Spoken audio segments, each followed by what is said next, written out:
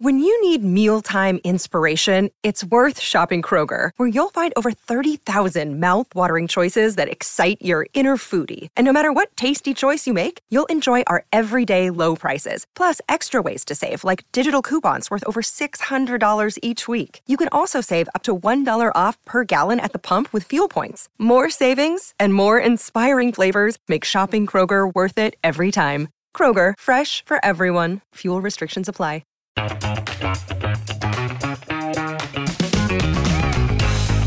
We've got two big-time names at all-time highs. Where do they go from here? Motley Fool Money starts now.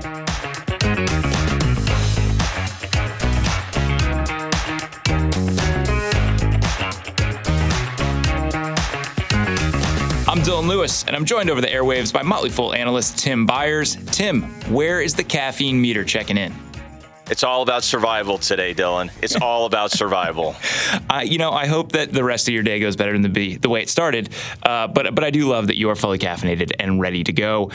We've got some huge names in the digital economy posting some big time results, and we're going to stop to smell the roses on a Valentine's Day stock. Tim, we're going to start with Uber, because it is the end of an era at Uber. The company reported its Q4 results and its first ever full year profit. Important to note that while it did post $1.4 billion in net income, $1 billion of that was the investment income. But Tim, we had legitimate operating income for a full year from Uber. I mean, it's impressive. I have to give credit where it's due. There are some growth investors who saw this early on. We did make this a re-rec in Rule Breakers about, I'm going to say, a little more than a year ago. But part of that was because of work done by others. And I'll single out Henry Ellenbogen at Durable Capital, who was early on seeing just how good Uber was tracking. And I've just a couple of numbers here, Dylan. There was a thesis for Uber that if they could start generating real meaningful gains in gross bookings, and they could, no matter what you say about, I'm not a big fan of adjusting anything, but management does get paid on what's called adjusted EBITDA. Like, a lot of their incentives are tied to that. And for those who don't know what EBITDA is, it's earnings before interest, taxes, depreciation, and amortization. So think of it as earnings before really everything that matters, right? But, and there's a real caveat here, when management tells you how they're going to get paid, you can expect them to focus on doing the things that are going to get them paid. And Dylan, they are doing the things that get them paid. And so gross bookings were up 22% in the fourth quarter. Adjusted EBITDA was up to $1.3 billion during the quarter. That is up a full $618 million year over year. So not quite a double, but very, very close to that. And their adjusted EBITDA margin as a percentage of gross bookings, in other words, getting leverage off of all of that business that's done on the Uber platform, that rose to 3.4%, which was up from 2.2%.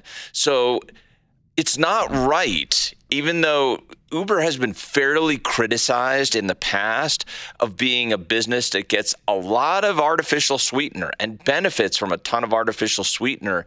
That is less and less true. And in fact, I'd say for this fiscal year, Dylan, it really isn't true anymore. That's not what Uber is anymore. Yeah, Tim, I was going to say, Uber is like the poster child for adjusted results, or has been for so much of its time as a business.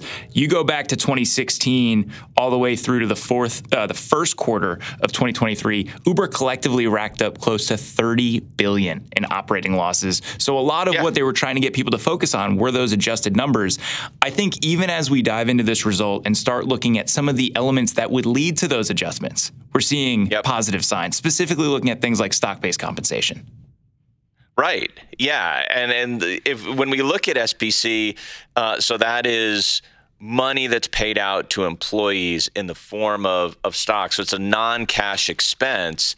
And that's been going down, not up. So Uber, early in its life, did fund a lot of its more expensive endeavors by hiring very talented employees and giving them a lot of stock and deferring what would be legitimate expenses they'd have to pay in cash. It's less of an issue now, Dylan. So when we look at the cash flow statement here, just year over year in the fourth quarter here, stock-based compensation expense was $469 million, and that would be a lot. It is a lot, but that's down from $482 million. In 2023, full on $1.9 billion. So yeah, that is a lot. And it's up a little bit from $1.8 billion. I'm rounding up here. If we really want to be specific, it's $1.94 billion versus $1.79 billion. But overall, what's driving, I can't say this enough here, overall cash from operating activities. So note that I said, yeah, the stock-based compensation for the full year is up, let's say, about $130 million. You know how much overall cash from operations was up during the fiscal year? It was up almost $3 billion, Dylan. So you can't say that it's just the artificial sweetener that is coming in and saving Uber. It's just not true. It's becoming a more efficient business. Trips are up. Bookings are up. The core business, mobility, was up 29% in the fourth quarter here. There are areas of the business that aren't holding up their end of the bargain, like freight was down 17% during the quarter. So it's not a perfect business, but the business is getting better, and materially so. It feels like a great time to check in because we have these updated earnings results, and because after the earnings response, stock is at an all-time high. We are looking at Uber at an $140 billion market cap. At this point, main competitor Lyft, a footnote at $5 billion. It's kind of hard to believe, Tim. How are you feeling about the business right now? I'm feeling pretty good about it. I'm not sure that I love the valuation here, Dylan, just because it is so massive. Having said that, this does happen from time to time where you have a company that has essentially taken a giant foot and stomped their primary competitor. And that is what's happened here. Uber is sucking the oxygen out of the room. And increasingly, they are taking the lion's share of the dollars spent on last mile logistics. And as that pool, as that pie grows, what you're really counting on is that there becomes a bigger demand overall for last mile logistics, delivery in its various forms, and not just ride sharing for people, delivery of groceries, delivery of other items, flowers, other types of convenience. And ultimately, I do think they've got to figure out freight in order to deliver meaningful multi-bagger returns from here. So there are questions. The valuation is a little bit rich, but anybody that thinks that buying Lyft here because it's just a fraction of Uber, I think might be deluded. Similar story of industry dominance with Chipotle and restaurants and fast casual. After reporting earnings, shares of CMG at all-time highs. And Tim, this looks like one of those businesses where everything is working. Pick something, zoom in on it, and the numbers are going to be looking really strong. Yeah, it's pretty amazing. So when we were talking off air here, comps, so same store sales up 8.4%. The expectation was for a 7.1% increase. Think about that for a second, that the street was actually expecting a 7.1% increase, which is a lot. That is a lot for a company as big as Chipotle is right now. And instead, they come in with 8.4%, just bananas. That's absolutely insane. Overall, Chipotle opened 121 new restaurants during the quarter. 110 locations include a Chipotlane drive-through. And this is something that I think is really interesting, Dylan. What these results tell me is that more and more of the square footage, including the drive-through, is delivering more efficiently for Chipotle. And what's fascinating to me, this is a report, kind of more specific industry report on the quarter from an industry trade publication called Restaurant Dive. So, and the idea here is that apparently Chipotle says they can get to 1,000 Chipotlane, in other words, drive-through versions of their restaurants, and they are at 811 units right now. And that includes conversions of their existing restaurants. So It is.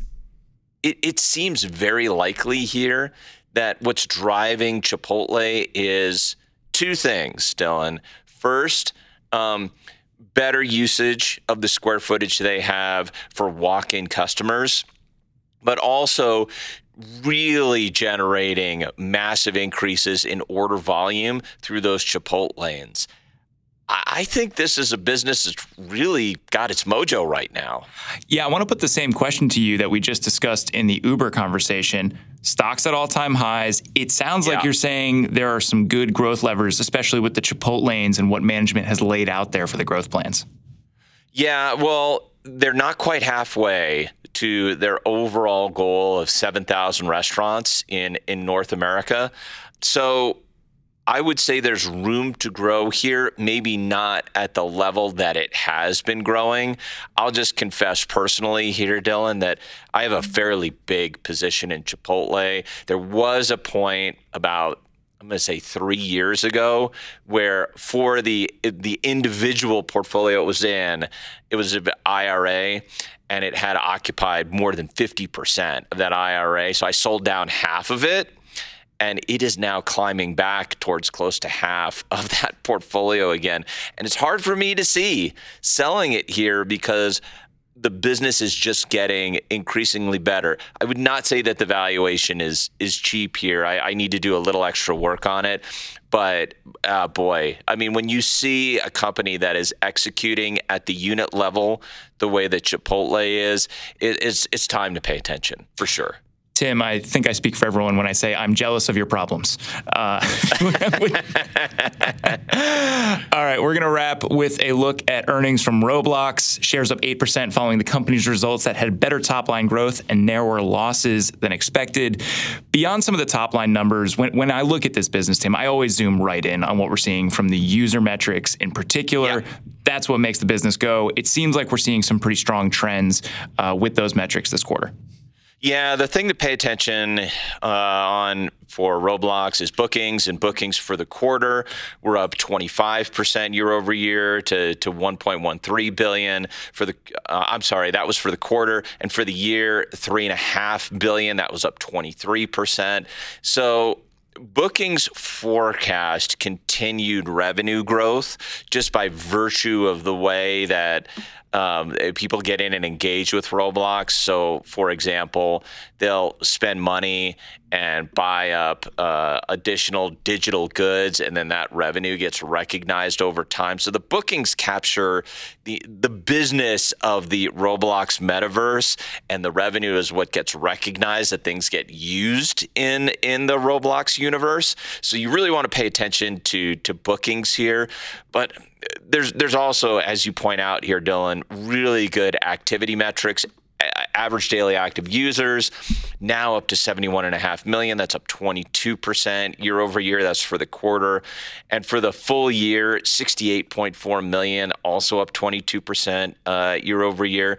But here's the really good metric here. So like if you could think of, I know we're audio here, so you can't see me doing this, but if you want to think about how Roblox hockey sticks, there are two things. You want more daily active users. That's one thing that helps push the hockey stick up and to the right. The other thing is the average bookings per that daily active user. So if the number of users grows and the amount they spend grows, you start getting up and to the right. So the average bookings per daily active user was $15.75 in the quarter, and that's up 3% year over year. That doesn't sound like a lot, and I get that that does not sound like a lot, but 3% on a vastly growing user base, Dylan, generates a whole lot of momentum. The big mo is really with Roblox right now. There are some interesting things in this company's future that I kind of want to check in on. One of them is advertising, Tim. We're in the early innings here with this, and management has said basically it's not going to get split out and it's not going to be something we can look at individually until it is material. But it came up 10 times in the company's earnings call, which to me is saying more and more people are starting to think about this and pay attention to it. How are you looking at it and the way it could potentially help this business? Well, I think there is contextual advertising that really works inside of Roblox. We had things like, performances, performances inside Roblox, concerts, things like that. It's not a stretch to see the model of product placement that is so common in TV shows. And you've seen this, right? You watch your favorite, police serial, and they're all using Dell laptops. Who paid for that, Dylan? Dell. We know who paid for that, right? So product placement inside Roblox is natural. That is, and you could see this happening as the number of creative experiences and games multiply inside the Roblox universe. That increases the number of product placement opportunities. So you could absolutely see why advertising is an area of discussion for Roblox. And the thing that's going to make this better is something that we've yet to see, and I need to go through the call to hear how they're doing more of this. But the Roblox experience and the value of the platform multiplies when it's easier to create new experiences inside of Roblox. You take somebody who's a casual user of Roblox, maybe plays a game, and you make that person into a creator. And one of the ways they want to do that is by automating the creation of experiences with AI. That's something they really care about. So if we have that and the platform multiplies, and you get an explosion of creativity inside Roblox, one of the happy byproducts of that can be this really interesting advertising revenue stream that sort of surfaces and delivers at a very high margin level. So it's an exciting time. There's a lot still to be worked out, but it is an exciting time. To use a tweak on a famous quote, if you build it, they will come and create and advertise, Tim? We hope. We hope. Tim Byers, thanks for joining me today. Thanks, Dylan.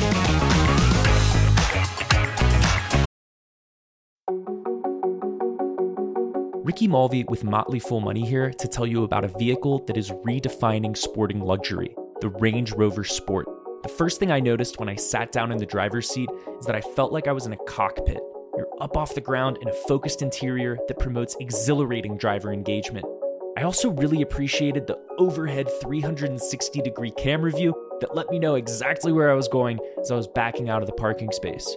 I went for a drive in the Range Rover Sport out in Littleton, Colorado, and tested the accelerator just a little bit and felt the performance and agility. It's an instinctive drive with engaging on-road dynamics and effortless composure. To put it plainly, the Range Rover Sport is powerful. It's also quiet and comfortable. Advanced cabin technologies such as active noise cancellation and cabin air purification offer new levels of comfort and refinement. The third-generation Range Rover Sport is the most desirable, advanced, and dynamically capable yet. I'd like to invite you to visit LandRoverUSA.com to learn more about the Range Rover Sport.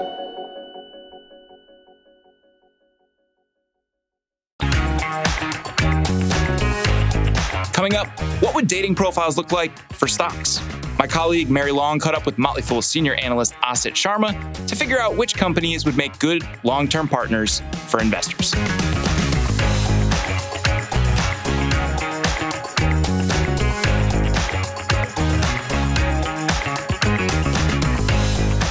Valentine's Day is just around the corner, and we're celebrating on Motley Fool Money with some love-minded episodes over the next few days.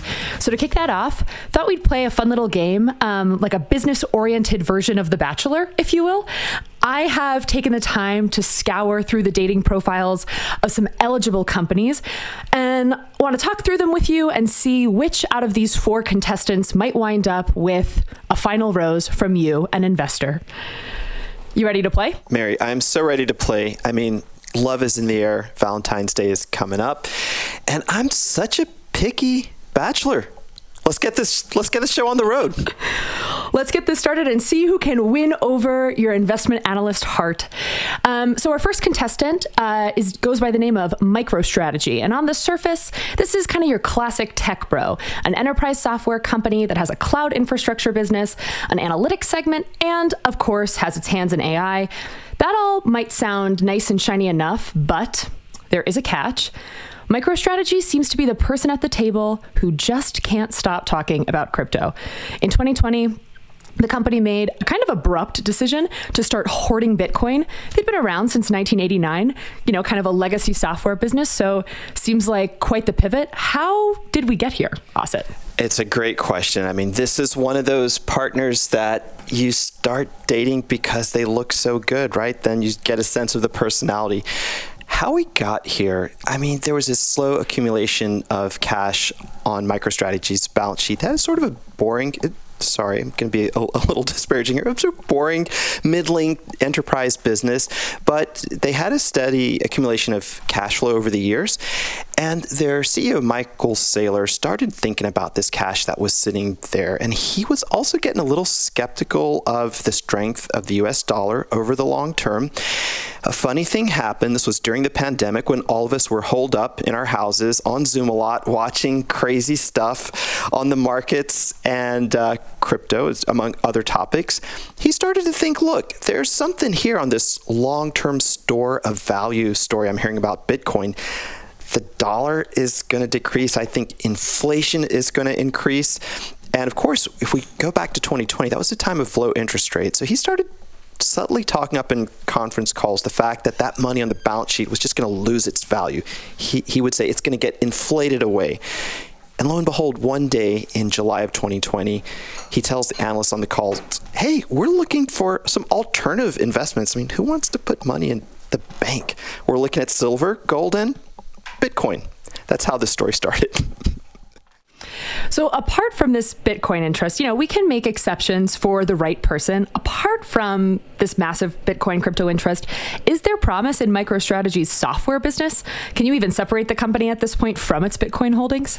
Well, I should say, like any decent software business that has enterprise customers, sure, there's some promise in it, but it has been a very, very slow growth story. It's stable, a little bit of a boring business.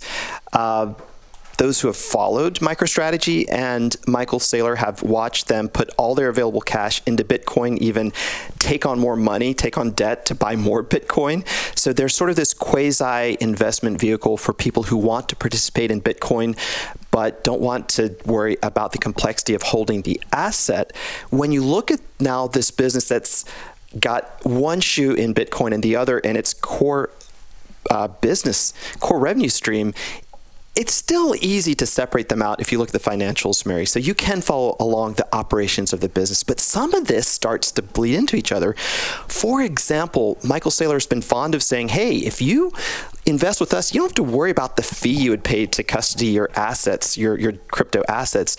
But look, they have a lot of expenditure for a small company in custodying the asset themselves, the insurance, the due diligence, the accounting, internal controls, and reporting. All that is a cost that actually gets buried in the G&A, general and administrative section of their core operation. So there are better things out there. I want to say that the last, before we move on about this dating candidate, it's also not just like the crypto bro type partner, but the type of partner your friends say, you could do better. If you want to buy an enterprise software business, there are plenty of great ones out there. If you want to hold Bitcoin, now there are spot ETFs that make it really super simple for the investor to get involved. So I don't know about this one, Mary. It is not pushing up my romance meter at this point in the game. So let's move. We've got other contestants that might be more appealing. So let's move on to them. Up next, we've got a date that has stories galore. Disney knows how to tell a good tale, but the company is going through some tough times. Disney spent a lot of money to sit at the cool kids table, aka to join the streaming club. And now, despite having more than 150 million subscribers, Disney Plus and the company's other direct-to-consumer entertainment offerings have yet to generate a single quarter of positive operating profits. How did the House of Mouse fall so far? I like that you characterize it that way, Mary, because I actually like dating people on the rebound. find sometimes that's easier to find a partner than going out there and doing the hard work of someone who's like already taken. All right, let's talk Disney here. I mean, as it relates to your question on streaming content, the first thing Disney did was to misprice its IP in the marketplace. I mean, they had these great assets that they had developed over decades. They come into the game to compete against the likes of Netflix and really have what I thought was a great entry point. This was a few years ago when they started their digital streaming business. So from the beginning, they should have priced their subscription services a little higher. This year, they bumped up their subscription prices by about 27% without much pushback from customers. And they've also started to have that ad-supported tier that we see Netflix and other companies engaging with. Another thing I think that Disney got wrong was they took a lot of time to get their cost structure right for new streaming content. And this was mostly under the former CEO, Bob Chapek. This is Bob Iger's handpicked successor. The other thing that Chapek did, which was hard on the streaming business, was he took too much control out of the hands of creatives and how they would manage their budgets, the kinds of ways they could dream, and then put those dreams into production on a cost-effective basis. And I think Bob Iger sort of righted a lot of this, and he's making it into a more efficient business. Yeah, so let's talk about those characters, Bob Chapek and Bob Iger, because in addition to all this baggage that we've just discussed, it seems like there's another wrinkle in this Disney character, which is that they might have a bit of a helicopter parent. Bob Iger left the company, then Bob Chapek stepped in, then Bob Iger came back. Is Iger what the company needs right now, or are Disney's current growing pains due to the fact that this is a parent who can't let its child leave the nest? It's so complicated. I mean, I have so many thoughts on this. I am a parent. I have, for really teeny brief periods, been a helicopter parent. But for those out there who have seen their colleagues become helicopter parents, there's nothing more maddening. And perhaps there's some truth in this, that Iger is helicoptering a bit. But truthfully, a little bit of this is on him, right? He misread the capabilities and business acumen of his handpicked successor, and so he created some of the problems. So now he's coming in to try to fix it. So maybe we shouldn't say he's 100% helicopter parent. He is helicoptering, but I think he sees himself more as like the hero in this story. There is a wonderful song by the indie artist M. Ward, who I think many more people should listen to. The song is called Helicopter. And in this song, the protagonist has a great line after he saves a relationship. He says, "Helicopter, helicopter, let your long rope down. Let us sway into the sunset. I have done all I can do in this town." And I think that's how Iger sees himself. He's coming to fix his problem. He's not helicoptering down. He's going to fix it, and in 2026, if everything works out well, the rope will drop. He'll go off into the sunset. A beautiful ending to a beautiful tale. Our next contestant goes by the name of ServiceNow. Also a tech bro. They're an enterprise software company that helps businesses replace manual processes with digital ones. Basically, the name of the game here is productivity. So ServiceNow seeks to sign up some of the largest companies in the world as its clients. Because of that, it faces competition from big names like Oracle and smaller but crafty players like Atlassian. Doing that, going up against that kind of competition, requires some big dollars. But ServiceNow doesn't love to spend on acquisition. So is this company a big spender? What kind of money is ServiceNow spending on research and development or sales and marketing? When you put them both together, Mary, they are a pretty big part of the company's cost structure. So in the last trailing 12 months, general and administrative expenses have been about 46% of the company's top line, and R&D has comprised about 24% of every dollar of revenue. When you look at those together, they've been actually a little bit equal to gross profit for the last several years. ServiceNow has had anemic profits for such a big company and one that has these great relationships with enterprise customers. But in the last couple of years, especially in the last 12 to 18 months, they've hit that magical thing that every big company strives for. They've hit scale. So now you're starting to see that gross profit is growing in excess of the combination of sales and marketing expenses, G&A, and research and development. So they spend big money, but they're getting a yield out of that. They're spending big money. how do they act when it comes to tipping? Are they generous or are they a bit stingy there? Basically, what's their stock-based compensation system look like? And does that change this earnings picture at all? I mean, they're a handsome tipper, a very handsome tipper. They have a very large percentage of their expenses that are expressed as stock-based compensation, meaning thereby if you're paying your employees a certain dollar amount, when we say stock-based compensation is high, it means the employees are getting a lot of stock as well as salary, and that dilutes shareholders. But I think ServiceNow gets a great yield out of that. They compensate a small army of software engineers, and they're technically better than so many companies they compete with. They were able to pivot very quickly into generative AI, had great relationships with NVIDIA. The core structure of their platform is very sophisticated. So now they're selling a lot of AI services that have a good return on investment, not just like window dressing AI type stuff, the real core AI businesses that help companies get a little bit more productive. And by the way, you used that word earlier, Mary. Productive is one of those characteristics that starts to get me flirting. When I see a company's productive, I start looking their way. Last but not least in our lineup, we've got a character who's a little bit different than our other contestants. Vertex Pharmaceuticals is a dreamer. The biotech company builds innovative therapies to address and potentially eradicate severe diseases, especially cystic fibrosis. But Asit, lots of people, lots of companies have big dreams. Vertex stands out from the pack by not just having big dreams, but being pretty stable. They're a stable biotech, and you don't often hear those two words, stable and biotech, go together. So how has Vertex managed to find stability in an otherwise kind of volatile sector? Well, Vertex got an early lock on the cystic fibrosis market through a drug called Trikafta. And this is a drug that has helped a lot of people around the world deal with their CF, cystic fibrosis. And they've done really well at expanding the drug around the world and also getting approvals to market it to younger populations. So that's been this core, stable revenue stream. And, for someone who has been through several relationships in his life, when you get to that person who has that steady income, right? They don't have a lot of emotional baggage, but they've got some fun things about them. I think they're ready to do new things, novel things, travel. You start looking at them as well. And I think this is something that Vertex is very good at. Mary, you were talking about this when we were prepping for the show, that you think they've got some interesting other parts of their business that we should look at. Yeah, so the thing with dreams is they just keep going, keep expanding. What other therapies is Vertex exploring beyond cystic fibrosis? Sure, they've got a whole host of therapies in their pipeline, and they're all really ambitious. So just briefly, one is called Casgevy. I hope I pronounced that correctly. That's a gene editing therapy that they have developed alongside their partner CRISPR Therapeutics. It treats sickle cell disease, also something called transfusion-dependent beta thalassemia, which has to do with anemia in the blood. Both of these this drug in both forms has just received approval from the FDA recently, so they're off to the races with this therapy.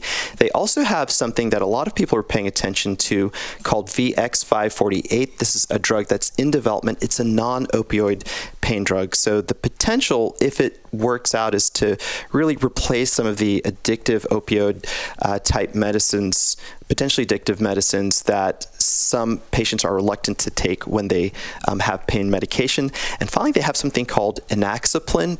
This targets APOL1 mediated kidney disease.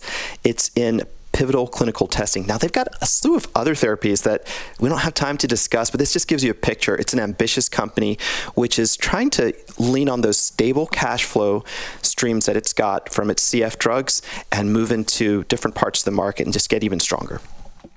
Okay, so Asit, we've gone through a number of contestants, each with some green flags, some red flags. Out of these four lovely options for you, we've got MicroStrategy, Disney, ServiceNow, and Vertex Pharmaceuticals. Which company are you giving your final rose to today? First, I have to say to all four companies, I really think there's something nice about each of them. I don't want anyone to go home heartbroken. They've all got some type of future, but I have to say that my rose goes to ServiceNow. I mean, this is a company that is executing on all fronts. It's just getting bigger at scale, and it is relentlessly ambitious. They're the kind of partner that I think always keeps it exciting and is always investing for the future. So I like long-term relationships, and I think I could be happy with this one for a long time from now. I wish you and ServiceNow a very happy future together, and I'm so glad that we got to see the start of this budding romance here on Motley Fool Money. Well, thank you so much, Mary, for being so patient as we worked through these very fine candidates, and now I'm off to my date.